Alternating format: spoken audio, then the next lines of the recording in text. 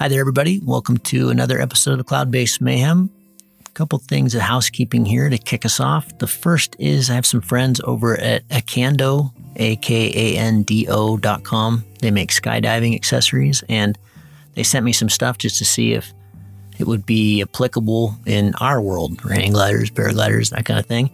They make some really cool gloves. These are not warm gloves, but more like summer gloves, ground handling gloves, or hike and fly type of thing, but really nicely put together. And they make sunglasses and a bunch of other stuff. Their sunglasses are really good for keeping the air out of your eyes, obviously, like for skydiving, so you don't get a bunch of watery eyes and you can keep your vision. So I've always worn goggles when I fly paragliders, but these would be quite a bit slimmer and less weight. So take a look at those.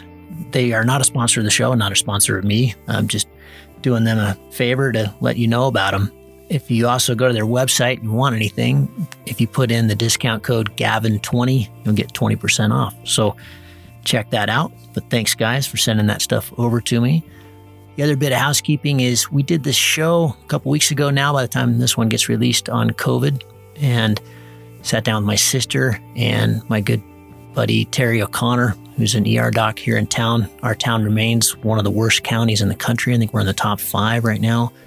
And obviously that's per capita. It's not like New York here, but it is certainly raging, and the scale of this thing is just mind-boggling. It took us 30 days to go from 1 death to 1,000 in the U.S., and it took us 2 days to go from 1,000 to 2,000. So we seem to be on the exponential curve of that right now, and everything in that show, if you go back and listen to that, if you missed it, has been pretty accurate. My sister's been reporting on this since the very beginning, and Terry is certainly really in the thick of things. So I've been really encouraged to see that our community, our flying community, for the most part, has taken this really seriously. I'm not seeing anything on X Contest these days, and I really appreciate that. So thank you, everybody, for thinking about the greater good, thinking about our healthcare workers. This thing certainly is serious, and I don't know when we're going to be able to return to the skies as we should be this time of year, but I think we need to, I don't think, we obviously need to keep thinking about all of our healthcare workers and resources and just the greater good right now. And at some point we will. So I hope you're all enjoying this silent, quiet time to the best you can. I'm certainly enjoying my kitchen quite a bit lately, and cooking and hanging out with my family. And I know many people are going to be very negatively impacted by this. Certainly my business, my boat business, that's a pretty interesting story. The boat got to the Seychelles a few days ago, and they've completely closed their borders. So we can't even get the boat into the country. Obviously, we're not going to be operating trips for a very long period of time, but yeah, just certainly a very interesting time. So my guest today, this is not dark whatsoever. And the opposite side of that, my guest today is Charlie Bowman. He has been flying hang gliders for 47 years. He started in 1973 along with his good friend Larry Tudor, who we had on the show a couple years ago. One of the more enjoyable and entertaining, fantastic talks we've had on the show. And by Larry's insists that he was the first person, certainly in North America and maybe the world, that figured out how to thermal. So he was one of the originals. He comes from a skydiving background. So Charlie skydived back in the 60s. He'd been skydiving for quite a while when he got into hang gliding in 73. And so it was kind of natural, that canopy experience. He picked it up faster than anybody else. And so we hear stories about his early days in Colorado, and then the great migration out to Salt Lake and flying the Point, and then now he lives out in Bend. He moved out there in 2000, and very recently, 2011, broke the state record, which still holds, flew 218 miles into Idaho, and he's still chasing it now. So he was 64 at the time, and now he's in his early 70s, and he's still chasing it. So proper legend. This was a really fun talk. We talk about things like, I think the best flight he talks about he ever had was flying thermal wave, which I didn't even know was a thing. So a lot of interesting topics, a lot of great stories, some fun retrieve stories, and I think you're going to enjoy it. So hang in there, everybody. Please be safe. Continue taking the social distancing and all that seriously. Get out, get some sun, get some exercise, take care of your immune system, and at some point we'll get through this thing. Thank you. Enjoy.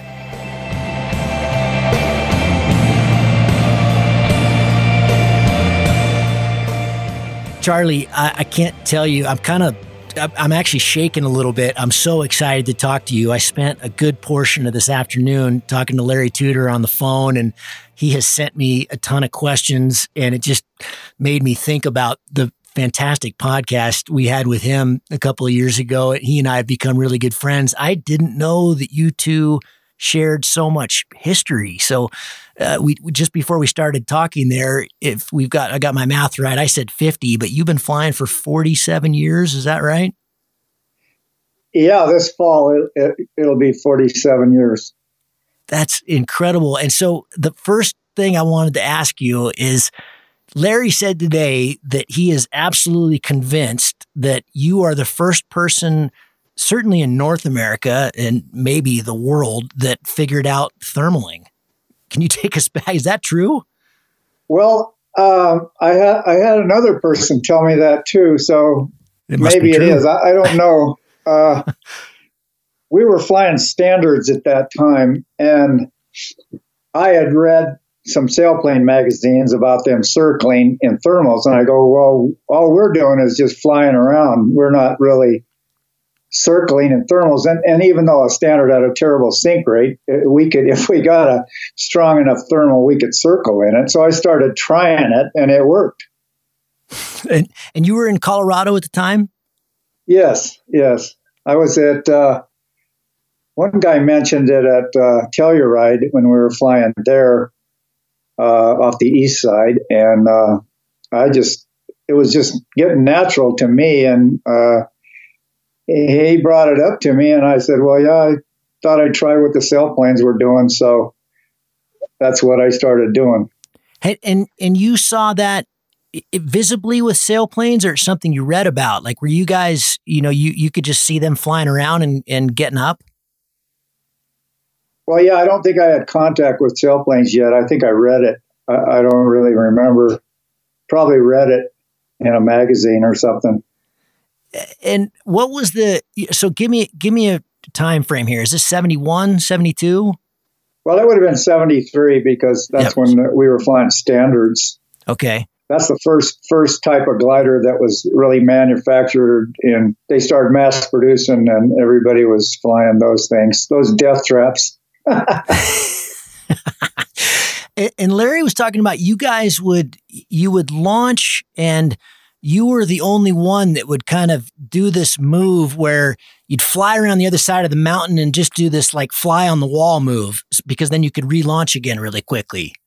Oh yeah, at Lookout Mountain out of Golden, Colorado, there's a mountain with an M on it. And I really never wanted to go down. I hated to go down. So I figured out how to launch and then fly around the mountain. The mountain was a kind of a cone shaped. So it was easy to fly around it. And then you just fly right up the slope on the backside and land. It was an uphill landing and made it really easy. So I would take off, and if I wasn't getting up, I'd fly around and land because I didn't want to go down. And I could make like 10 flights a day and then not go down. Although sometimes I should have kept working the lift because I didn't really need to land. But I went for the security of not going down. And I'm sure you were doing this with variometer and GPS. And well, they didn't even have GPS back then, but I'm being facetious here. You didn't have anything, right? I did fly a lot without a variometer. And I just used my eyesight, on the side of the hill to judge that. Because, I mean, Larry talked about it, watching you was like watching magic. I mean, he said just, there was everybody else. And back then, the hang community was huge. This was booming, and everybody was doing it and everybody's out. But you were the one that was going up. Well, I figured out how to get up and stay up and land on top. Nobody had that figured out right away, but it didn't take too long for everybody to catch up to my techniques. And like Larry said, he was watching me one day doing that, and I heard it on his podcast, and he says, I can do that. And he did. And I understand you came from a skydiving background. Were you still jumping at this time? And how did those two things coincide? And do you feel like that gave you kind of some canopy knowledge and some air knowledge that maybe some of the other pilots didn't have? Oh, definitely. I felt like I could go fly a hang glider with no problem. I just had to learn how to take off because stalls were similar, and it was very similar. I had they call them ram air parachutes. They were similar in not really well structure as paragliders are today. They didn't have the glide ratio, but they were big. They had these big cells in the front, and they were ram air parachutes. And I flew those a lot before I started hang gliding. So I had a feel for it, and I didn't even take lessons in hang gliding. I just jumped right into it. And funny thing is, it was pretty wild in those days. We went up to the mountain one day, and I had this new glider, and I had to ask somebody to help me set up. And I didn't really have any trouble flying. How long did you skydive for? I got 7 years, 700 jumps, and it really taught me a lot about taking chances and equipment that was dangerous. And, well, manufacturers will push their equipment even though it's dangerous. I just put my foot down on stuff like that. And in hang gliding, it was happening all the time. And I would try to avoid it or warn people to stay away from that glider because, in the early days we had the dive problem and some stuff was worse than others. And until some gliders came out that had luff lines like the Moyes, and even better was Roy Haggard's truncated tip, which was revolutionary, really. So those gliders had positive pitch moment in them, and they were so much safer. And then the gliders just got better from there as far as safety goes. And then the other thing that came along was the Hang Glider Manufacturers Association, which there was so many people dying and having problems with gliders that the Manufacturers Association came along and said, we got to start testing these things. So they tested them for strength, and they tested them for their pitch stability. And boy, from then on, the gliders just got so safe. It was a wonderful thing to happen. How'd you get the name Hawkman, Charlie Hawkman? I don't know. It just stuck. I flew pretty good in those days because I think I was ahead of everyone, but I wasn't magical forever. Larry came along and showed what magical was. His flying was magical. The Dark Prince and the Hawkman. You guys sound like a heck of a team. I don't know where the Dark Prince came out from. I don't know if I ever heard of that. What does that mean? I remember I read so many articles about Larry before I actually talked to him. And now it's been a few years. I don't remember where that did come from. I got to check in with them. That I think it was, it was like this black magic, that he was quiet and he just would just crush. But I think it was kind of like mysterious. I don't know if I don't even know if that's even remotely accurate, but that's how I remember it. Yeah, he was a very quiet guy, a real introvert, and he had the confidence to do everything on his own and fly by himself, and he was really smart, really good chess player, and he was lightweight. I have to say, I think that helped him a whole bunch. He had a really good climb rate, really good. Always had a really good climb rate. It's hard to keep anywhere near him. Tell me about the culture back then. What was it like in Telluride and Golden, and because there was a lot of people participating back then. I mean, it just must have been. It sounds to me very much like the Wild West. It was just like you said, a lot of carnage too. But yeah, since it was a new sport and everybody was interested in it, hang glider pilots were kind of like gods. I mean, I might be exaggerating a little bit, but it was a really exciting time, and we had lots of partying. We were really young and had tons of energy. you couldn't stop me from going flying. I was almost flying every day and just about almost any condition. But I had some background in skydiving, and I knew you could die doing this. And so I did have my limits, although I have too many stories to tell you probably about close calls. I don't want to get into death too much. I like to do the positive stuff first. Yeah, no, I don't want to either. No, we got plenty of positive stuff to talk about. But just before we do, I did promise Larry that I would ask you about the Chantel comp or the Chandelle comp. Okay.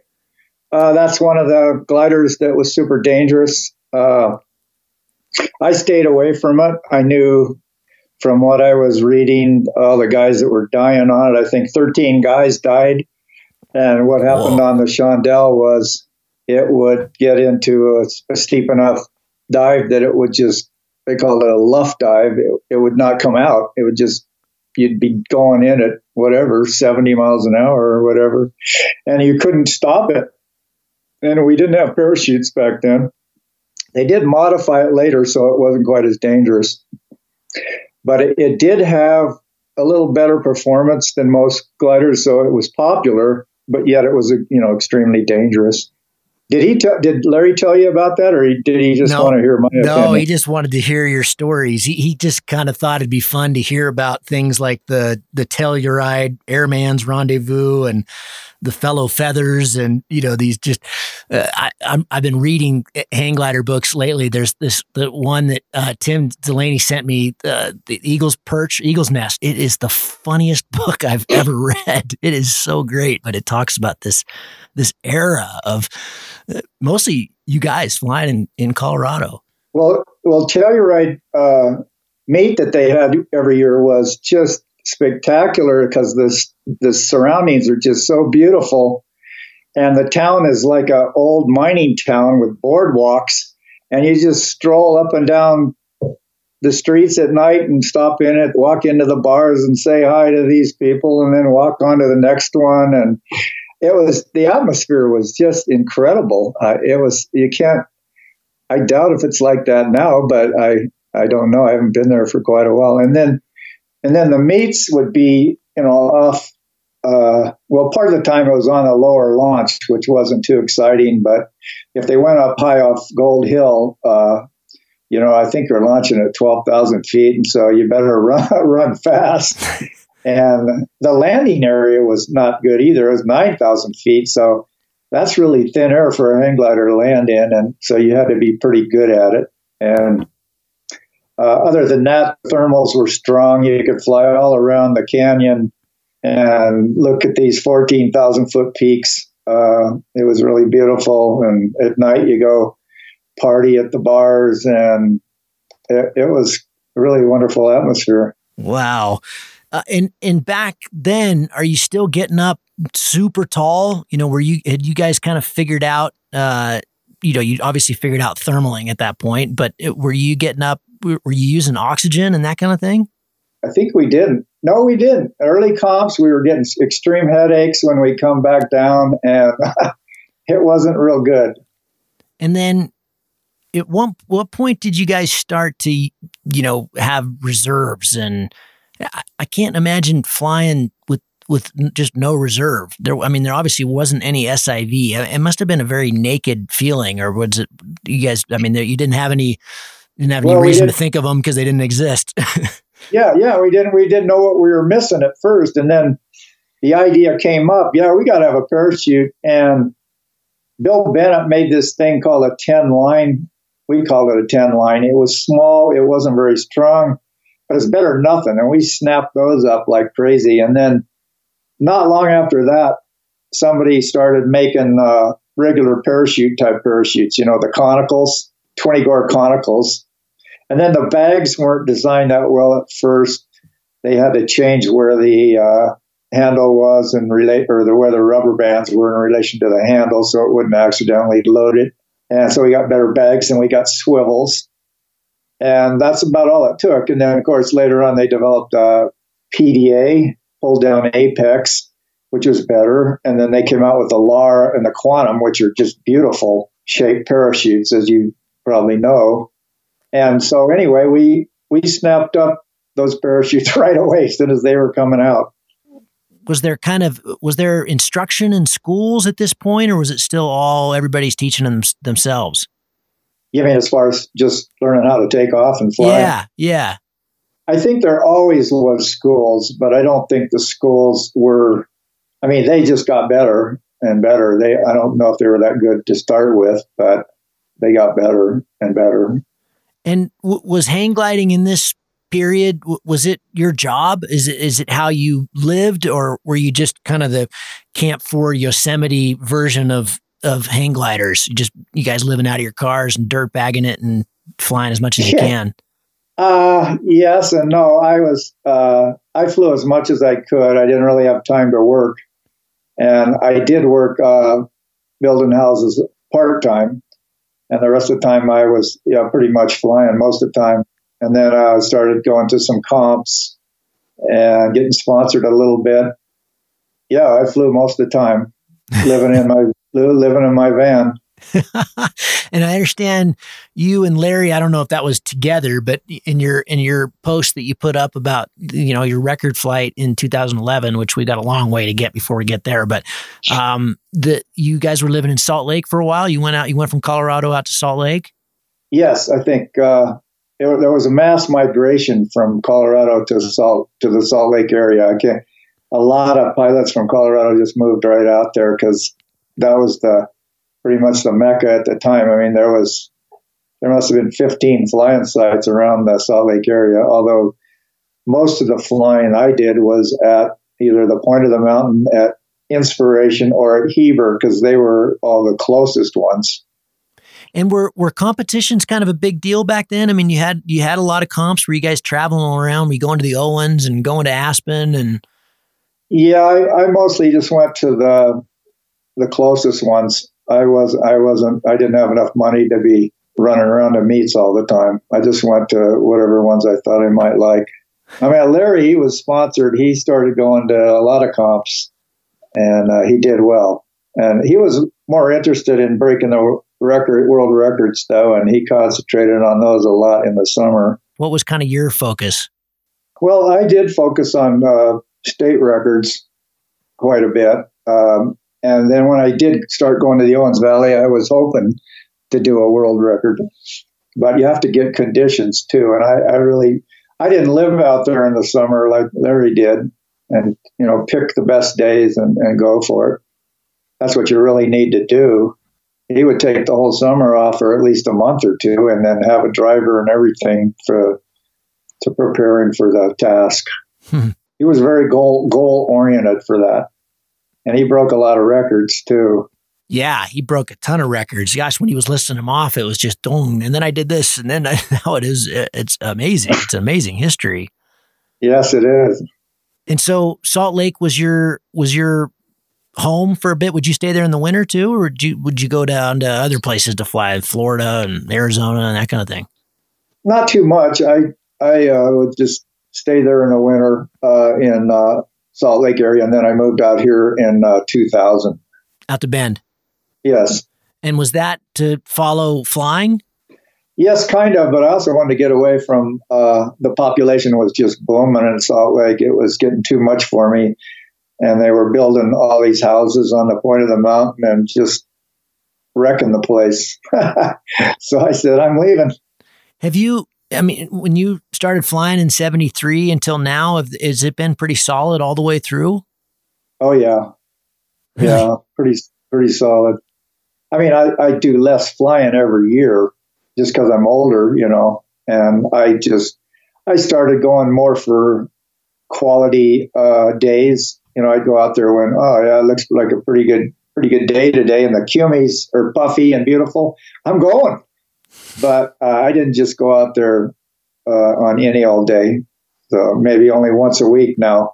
All right. Well, let's check more of the history here. You also wanted me to ask you about a time you flew out over the Uintas and landed so deep that you had to bring your dog in to get your glider. Okay, I had two flights down the Uintas that I thought were pretty cool. The one where That one that I got stuck in the snow was in kind of in the late spring, and it was I think it was April, and it was. I flew from Inspiration over to the Yenis, and I thought I could just cross over and continue to the northeast, but I ended up landed on some pretty high terrain in really deep snow. And I think that flight was like only 80 miles or 85 miles or something. And I packed up the glider and I walked out, but I was post holing, and it was just killing me. There was so much effort to walk in this deep snow, and I was just trying to get down the mountain. I was walking down the north face and trying to stay on a road.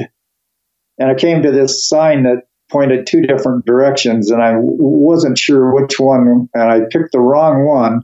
Didn't take me down to town where I thought I could be okay. So I had to spend the night, and it was pretty bad. My legs were soaking wet from the hike, and it was way below freezing that night. So I put my mittens on my feet. I took my wet shoes and socks off and put my mittens on my feet, which really helped out my feet. And I stuck my feet in the harness, tried to make a bed out of it as best I could. But it was so cold, I was shaking all night. And I guess it's a good thing that I didn't get worse than shaking, because then you're hypothermic and maybe die. But so I was shaking all night. I didn't go to sleep. And I was going, oh, please come up, sun. I just wanted to see that sun start coming up, and it just wouldn't come up. Finally, it came up. I jumped out, put my wet shoes and tennis shoes and socks on. And once I started hiking down, my feet got warm, and I was fine. And meanwhile, my wife had already called search and rescue. So I called her up, and she came, got me.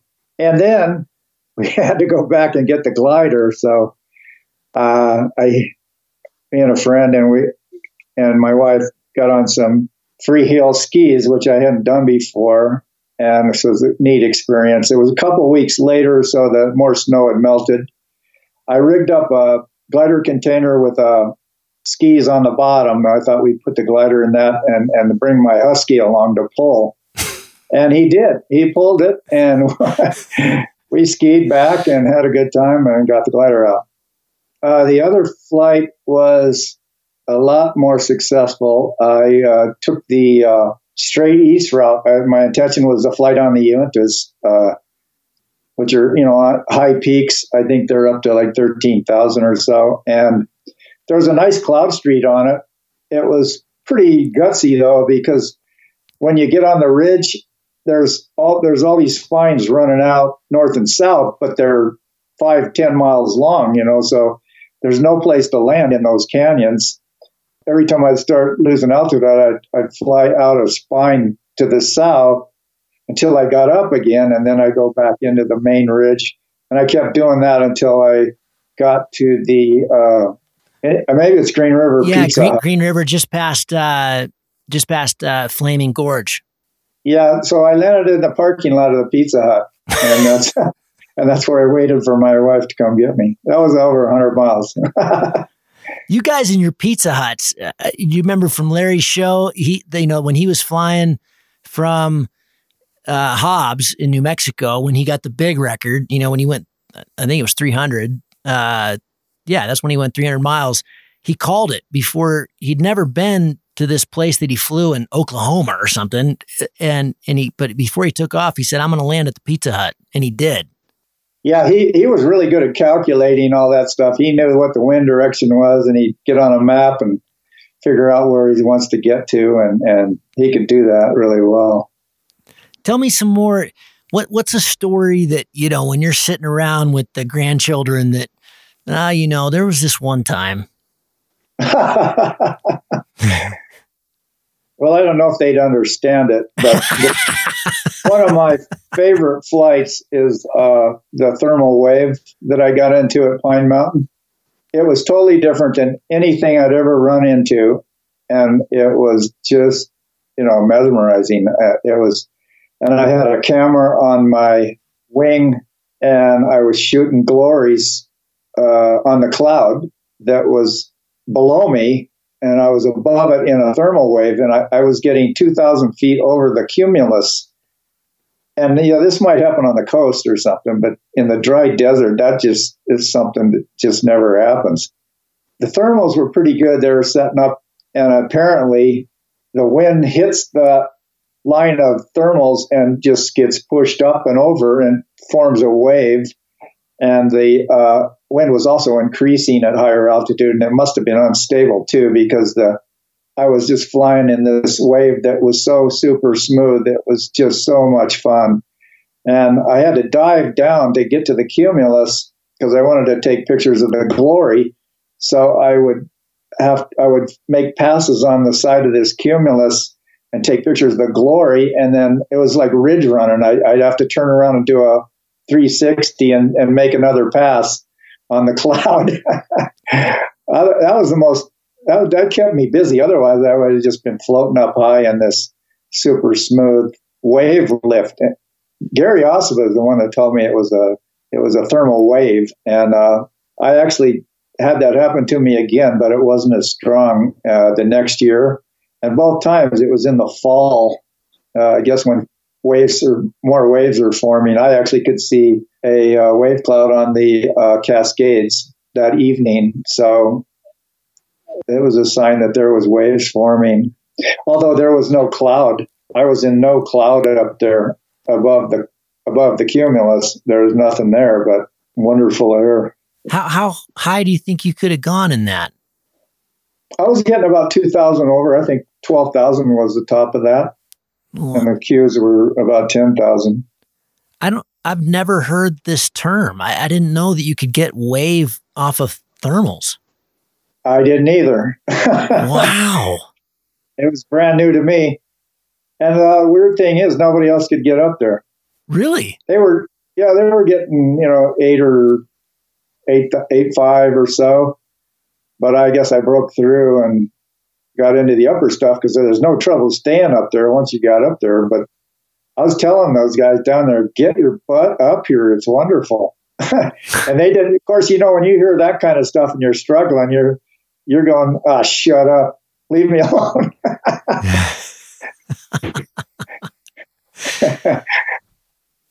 Are you still flying with any of the guys you flew with back in the 70s? Well, that would have been in Colorado. I don't think any of them are out here. Oh, well, except for Tingy.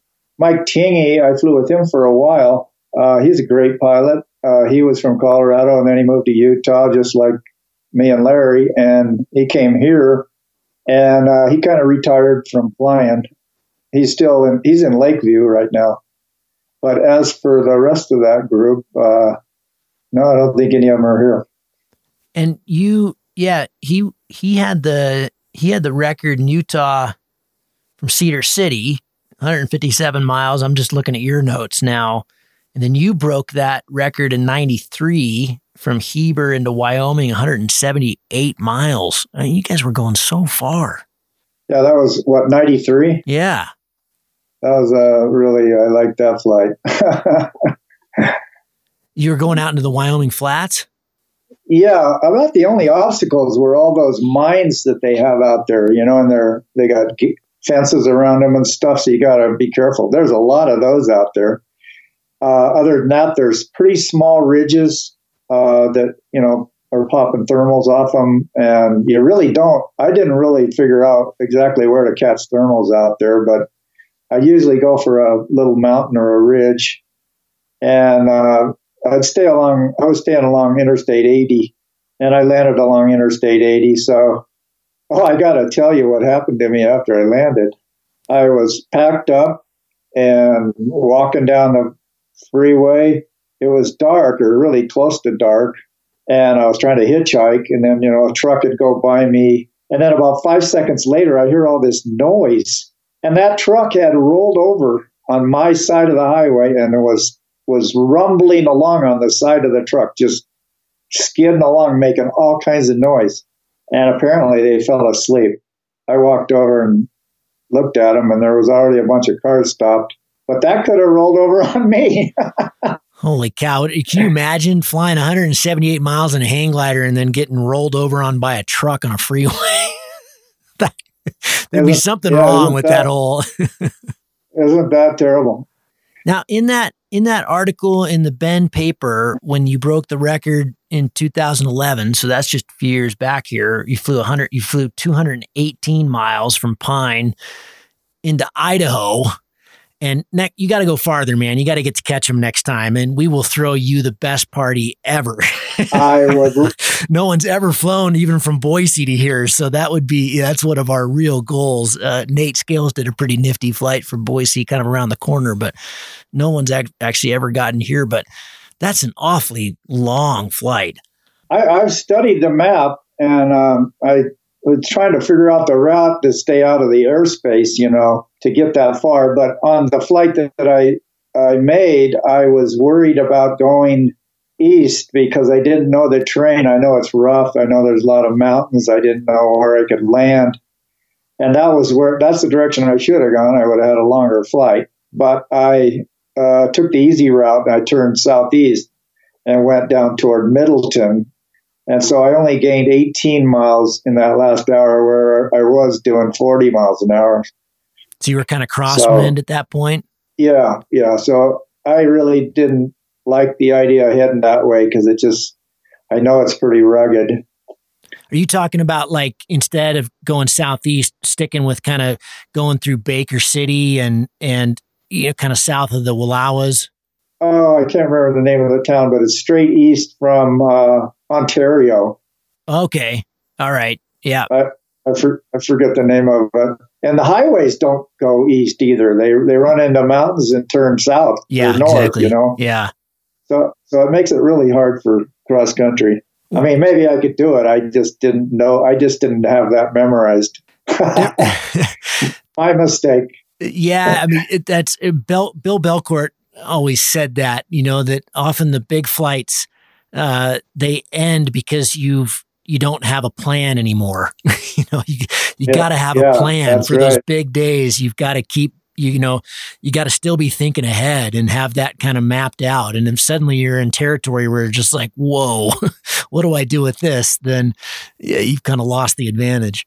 Well, the rest of that story turned out really well. I flew southeast along the I-84, and I started flying faster and faster because I just wanted to burn off altitude. It was getting late, and so I just kept gliding fast until I had to land. And after I landed, there was a flatbed truck came out with a bunch of kids and dogs and people, and they had all been celebrating the Labor Day weekend. So they picked me up and took me over to their fire pit party and fed me, gave me beer, and then I slept in their motorhome. So that was easy. And I stored my glider in their garage, and then they gave me a ride to the bus station in Ontario. And then I took a ride to back to Burns, which I had a truck stored there for just retrieval purpose. And I drove it back to get my glider and then back to Bend. So it was an extra 2 days of retrieval. Wow. I was just about to ask you what the greatest retrieve story you have. Is that it? That's an epic. Oh yeah. That's a self-retrieve. That's an epic. Yeah.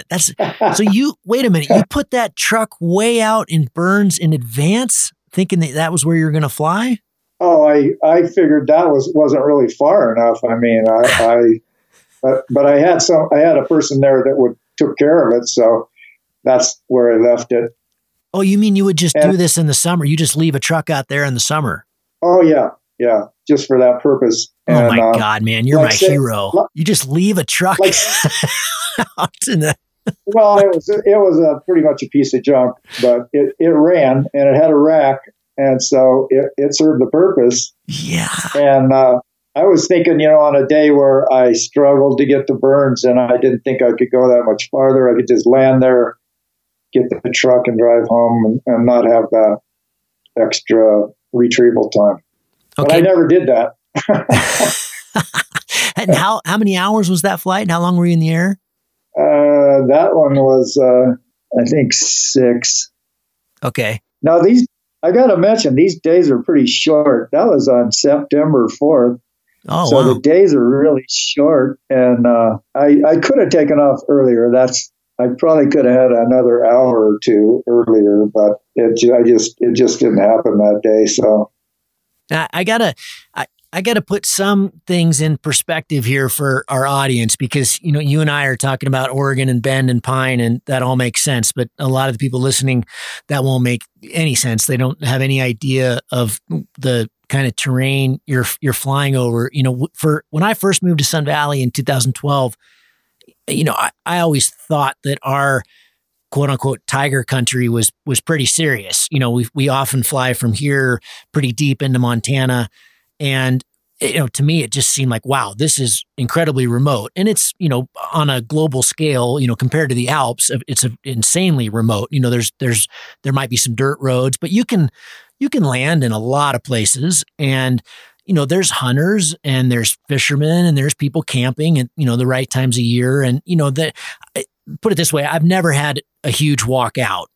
Somebody will come by. That might be a couple cars in a day, but somebody will come by. Now, the first time I really got a piece of Bend and Pine Mountain, I went out and flew. You guys have that fly-in about that time of year. It's the first weekend in September every year. And I came out there, and Matt Hinsey and I had an amazing flight out. We landed at the base of the Steens. So it was nothing like what you did. It was about 210K or something. So whatever, 160 miles, something, 150 miles. And I could not believe how remote that part of Oregon is. I mean, there's nothing. Yeah, there's nobody out there. Nobody. You're flying over the Malheur, and it's just, whoa! It was dizzying how vacant, and there's nothing out there. And it doesn't go anywhere. Exactly. It does. Those highways aren't going anywhere. You're in tough shape out there. But also they don't go anywhere, but there's also no traffic. I mean, I didn't see a car all day. No, there isn't. Tell me another retrieve story. So you've got the one, so your dog towed your wing out once. Another time it took 2 days. If you got some other interesting retrieve stories, because that's often kind of the most interesting part of our sport, isn't it? Is getting home. Yeah, that was the hardest one, coming out of the Uintas in all that snow. That was definitely the hard one. I wanted to mention that I was on Interstate 80 one time after a long flight. And usually you don't expect interstate people to stop and pick you up. But this one guy, he was a local out there, and he stopped. And I said, well, how come you stopped? He says, I wanted to see what you're doing out here. So that was a ride. That got me a ride to a phone, at least, anyway. I mean, and it's also, I think, so easy for us to forget, now we're flying with inReaches or spots and, cell phones. I mean, cell phones are still pretty useless in a lot of the places you and I fly. I mean, once I get out to catch them, they're totally useless. And I know in Oregon, I remember that day I didn't have cell service all day. So I don't think they're doing much for you, but back in the day, I mean, you had radios, I guess, right? We didn't really have radios except for CBs, which were real big and bulky. Mm. So I never flew with one. And then we started getting ham radios, which you could access off cell towers. Some people had those. And then from there, things just got better as far as radios go. But yeah, we were pretty primitive back in those days. And we couldn't call. We had to get to a payphone or something to call people to come after us. People listening now are like, a payphone? What the hell's that? I was in Yellowstone just recently, and they have a payphone there. I thought it was the neatest thing. I know. To call my wife from a payphone, and she really loved it. I just threw about $2 worth of quarters in, and you get 3 minutes, and there you go. It's like using a satellite phone these days. It's so expensive. That's because they don't have cell phone service in Yellowstone. I know. Thank God. Oh, it's so. Isn't that nice? Yeah. Yeah. Yellowstone's a really, really special place. Even with all the people, it's still just amazing. I forgot my question. When I read that article from Ben, there was a really cute piece about your wife, and it asked her, are you scared about this old guy flying 218 miles into Idaho from basically, central or kind of west central Oregon? And she said, oh, no, he's always been fine. He's never been hurt. I know he's going to get home somehow. I'm not quoting that exactly, but it sounds like you guys have a pretty special relationship. She's been chasing you in the sky for 47 years. Yeah, she doesn't do that anymore. She quit. She quit a long time ago. I mean, I can call her and peg her, and she'll come after me, but that's only after I fly. She won't go up and do a regular retrieval anymore. No, she's smart. I talked my wife into that one time about 3 years ago, and she chased us out across the Idaho flats and out in the Snake River Basin, just down the freeway. It wasn't even that huge of a day. And I got back in the car and she said, I just want you to know I will never do this again. And she's held true to that promise. It's pretty hard to get somebody to drive for you more than once or twice. That's true. That's true.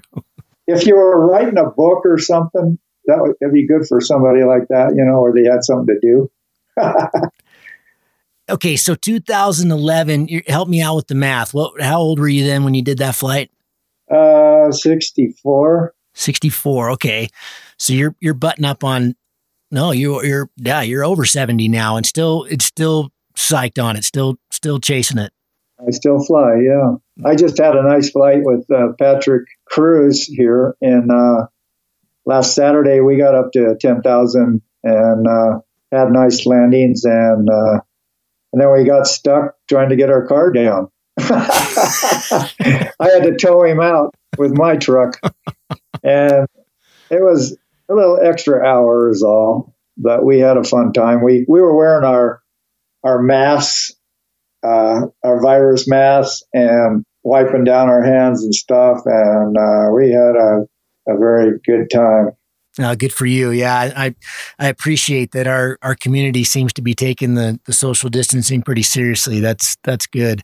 What do you credit? I mean, that's a long time. So you skydived for 7 years. You've been flying hang gliders for 47 years. I understand you've never had an accident. I've had accidents, but I haven't broken any bones. Put it that way. Those aren't accidents then. Yeah, right. You can walk away. It's a good landing, right? Yeah, exactly. Especially on a hang glider. You guys are going fast. Yeah. We have faster landings. We dread the no-wind landings, that's for sure. Yeah. If we got 5, we're okay. And what are you flying these days? It's an Atos VR. It's a rigid wing with like a 44-foot span, I think it has. Wow. And yeah, it's something else. So back to the question though, what do you credit? Okay, you've had some accidents, but you haven't broken any bones. What has your approach been? You think that has kept you safe that whole time? Well, I have this theory that good pilots always are doing something to save themselves. No matter how bad the situation is, there's always something you can do to help yourself out. And I think luck might be a little bit of it, but you do have to know what you're going to do in emergencies and do something. Don't give up. Here's a question. Would you do anything differently? Oh, yeah. My God. I wouldn't have taken off on a bunch of those flights. I wouldn't have attempted that flight for sure. Okay, I'll tell you another story. I was in Boulder, Colorado, and they had this rock that they were jumping off of. I don't know what they call it, maybe the boulder. The wind was not too bad, I thought I could take off tandem, and the wind started decreasing, and I really didn't want to go, but this girl forced me into doing it. Charlie. Isn't that terrible? I don't believe it for a second. Yeah, it was really stupid. And so the wind was decreasing, and when I think back about it, I go, I don't think we'd have made it even if we'd have launched. And what happened is I had a wire guy holding the wires in front, and there wasn't any room to run or anything. You just take a step and you're going. And so I said, clear. And the guy didn't get out of the way. He just laid down on the rocks. So the controller was hitting him. I was trying to launch, and the controller was hitting him. And I lunged again. It hit him again. And finally, we just tipped over, nose down, and bounced down this, I don't know, at least 40 feet to the ground, maybe more. And so the good thing was I was pogo sticking down. It was hitting my wings, one wing, another wing, and they were breaking, but it was taking the fall. And so we got down to the bottom, and I didn't get hurt at all. The girl got a really big hematoma on her hip, which was not, that healed. And so I had a broken glider. That's the worst of it for me. Let's talk about some good stuff. Yeah, okay. Let's talk about good stuff. No, I did. That's good stuff. You fell down a 40-foot cliff and walked away. That's great. Well, we had a good outcome. Here's another one. Along with that flight, the one we were just talking about, the record flight. I have to tell you that I was pretty much thinking about going cross country because it was a paraglider meet, and there was all these paragliders flying, so I could see how the air was. And before I got set up, I could see they were doing pretty well, like 1,000 over. So I was in a hurry, and I got up to launch, and it went dead. All the paragliders were sitting around, and nobody was in the air. So apparently there was a sync cycle, and so I got up to launch and just got ready for the next cycle. And while I was standing there, something came in. I didn't even see anything coming in, but it put my nose on the ground, my tail straight up in the air, and just held it there for a few seconds. I thought I was going to be spinning around or picked up or something, and then it was gone. And I looked around, I go, what was that?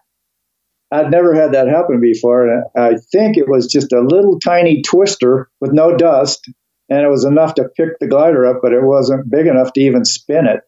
I just set the glider back down and went, oh, well, there's some wind coming in. I'll get ready to go. And there was a guy standing around pointing at my nose, and I just kind of ignored him, going, okay, I'm launching now. And he was trying to tell me about my nose cone was coming off. And I was in such a hurry, I launched anyway. And I didn't even notice it till later. I looked up, and the nose cone was half off and just kind of dangling, causing all kinds of drag, although I didn't notice anything different during the flight. But that was another case where I was in a big hurry and I shouldn't have been. And that was the one where you went big? Yeah. That was the record flight? Yeah. Oh my gosh. Oh, well, don't need that today. When you think back, some flight that just really still makes you smile. Yeah, I gotta tell you you were talking about retrievals. My previous record flight was 196 miles. It was to Ontario. That was in August of 2006. So that was 4 years before. Yep.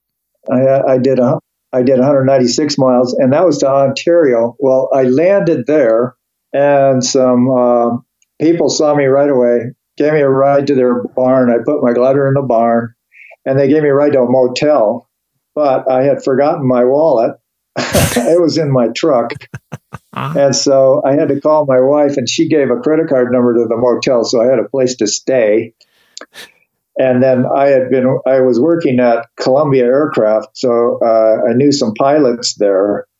One of them came out in the morning and picked me up at Ontario Airport. and gave me a ride back to Bend. Whoa. And then that's a long ride back.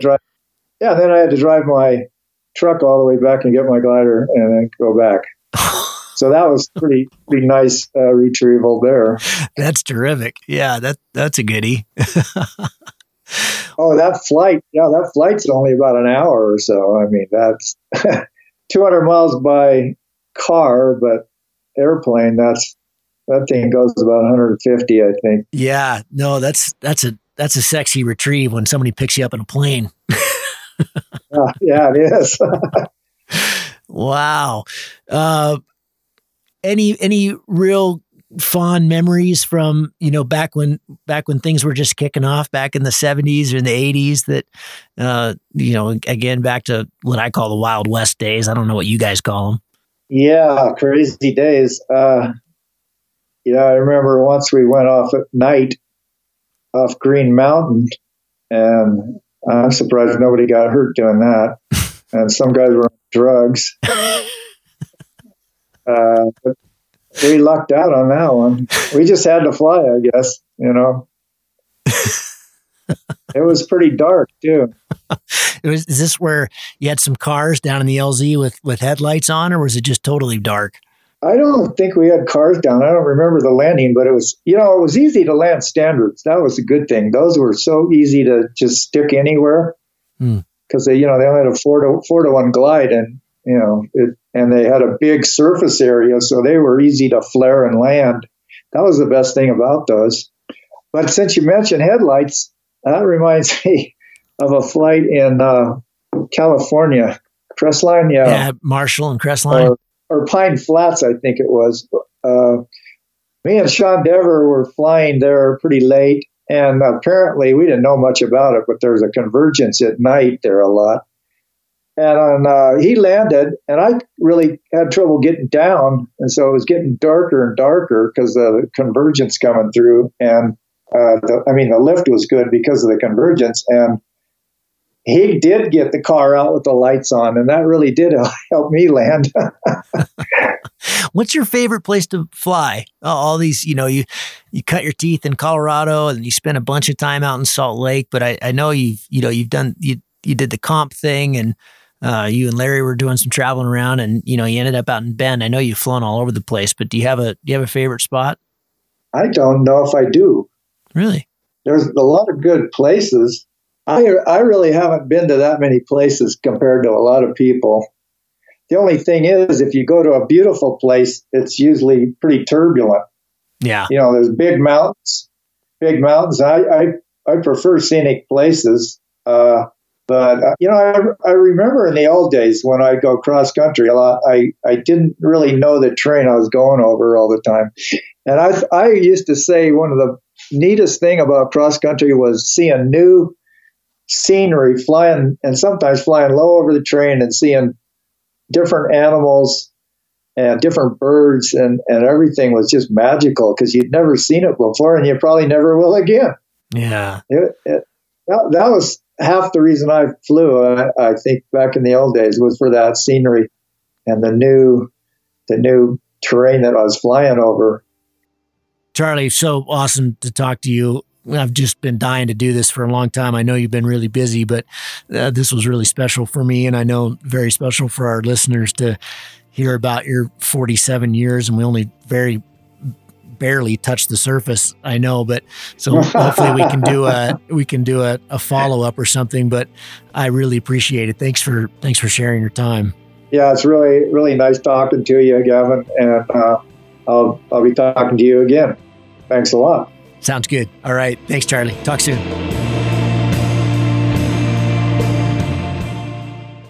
One quick clarification about the show. Charlie and I talked about the Chandelle Comp. This is a glider that was very prone to luff dives that killed a lot of people before they stopped manufacturing it in a single year. Charlie said 13. And later he reached out, after we stopped recording, he reached out and said he'd prefer to pull that comment because he didn't know if that was an accurate number or not. It's a great segment, so I wanted to leave it in. I reached out to Larry Tudor, who was pretty familiar with that whole scene back then as well, and he's reached out to Mark Winsheimer, who really understands the history and was very involved with Chandelle. And that number is somewhere between 10 and 14 that year. And that was in a year that 40 hang gliders died nationwide. So certainly that one wing was problematic. If you find the Cloud-Based Mayhem valuable, you can support it in a lot of different ways. You can give us a rating on iTunes or Stitcher, or however you get your podcast. That goes a long ways and helps spread the word. You can blog about it on your own website or share it on social media. You can talk about it on the way up to launch with your pilot friends. I know a lot of interesting conversations have happened that way. And of course, you can support us financially. This show does take a lot of time, a lot of editing, a lot of storage and music and all kinds of behind the scenes cost. So if you can support us financially, all we've ever asked for is $1 a show. And you can do that through a one-time donation through PayPal, or you can set up a subscription service that charges you for each show that comes out. We put a new show out every 2 weeks. So for example, if you did $1 a show and every 2 weeks, it'd be about $25 a year. So way cheaper than a magazine subscription, and it makes all of this possible. I do not want to fund this show with advertising or sponsors. We get asked about that pretty frequently, but for a whole bunch of different reasons, which I've said many times on the show, I don't want to do that. I don't like having that stuff at the front of the show. And I also want you to know that these are authentic conversations with real people, and these are just our opinions, but our opinions are not being skewed by sponsors or advertising dollars. I think that's a pretty toxic business model. So I hope you dig that. You can support us. If you go to cloudbasedmayhem.com, you can find the places to support. You can do it through patreon.com/cloudbasedmayhem. If you want a recurring subscription, you can also do that directly through the website. We've tried to make it really easy, and that will give you access to all the bonus material, little video casts that we do and extra little nuggets that we find in conversations that don't make it into the main show, but we feel like you should hear.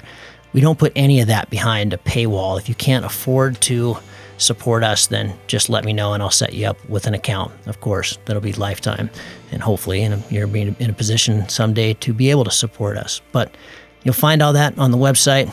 All of you who have supported us or even joined our newsletter or bought Cloud-Based Mayhem merchandise, t-shirts or hats or anything, you should be all set up. You should have an account and you should be able to access all that bonus material now.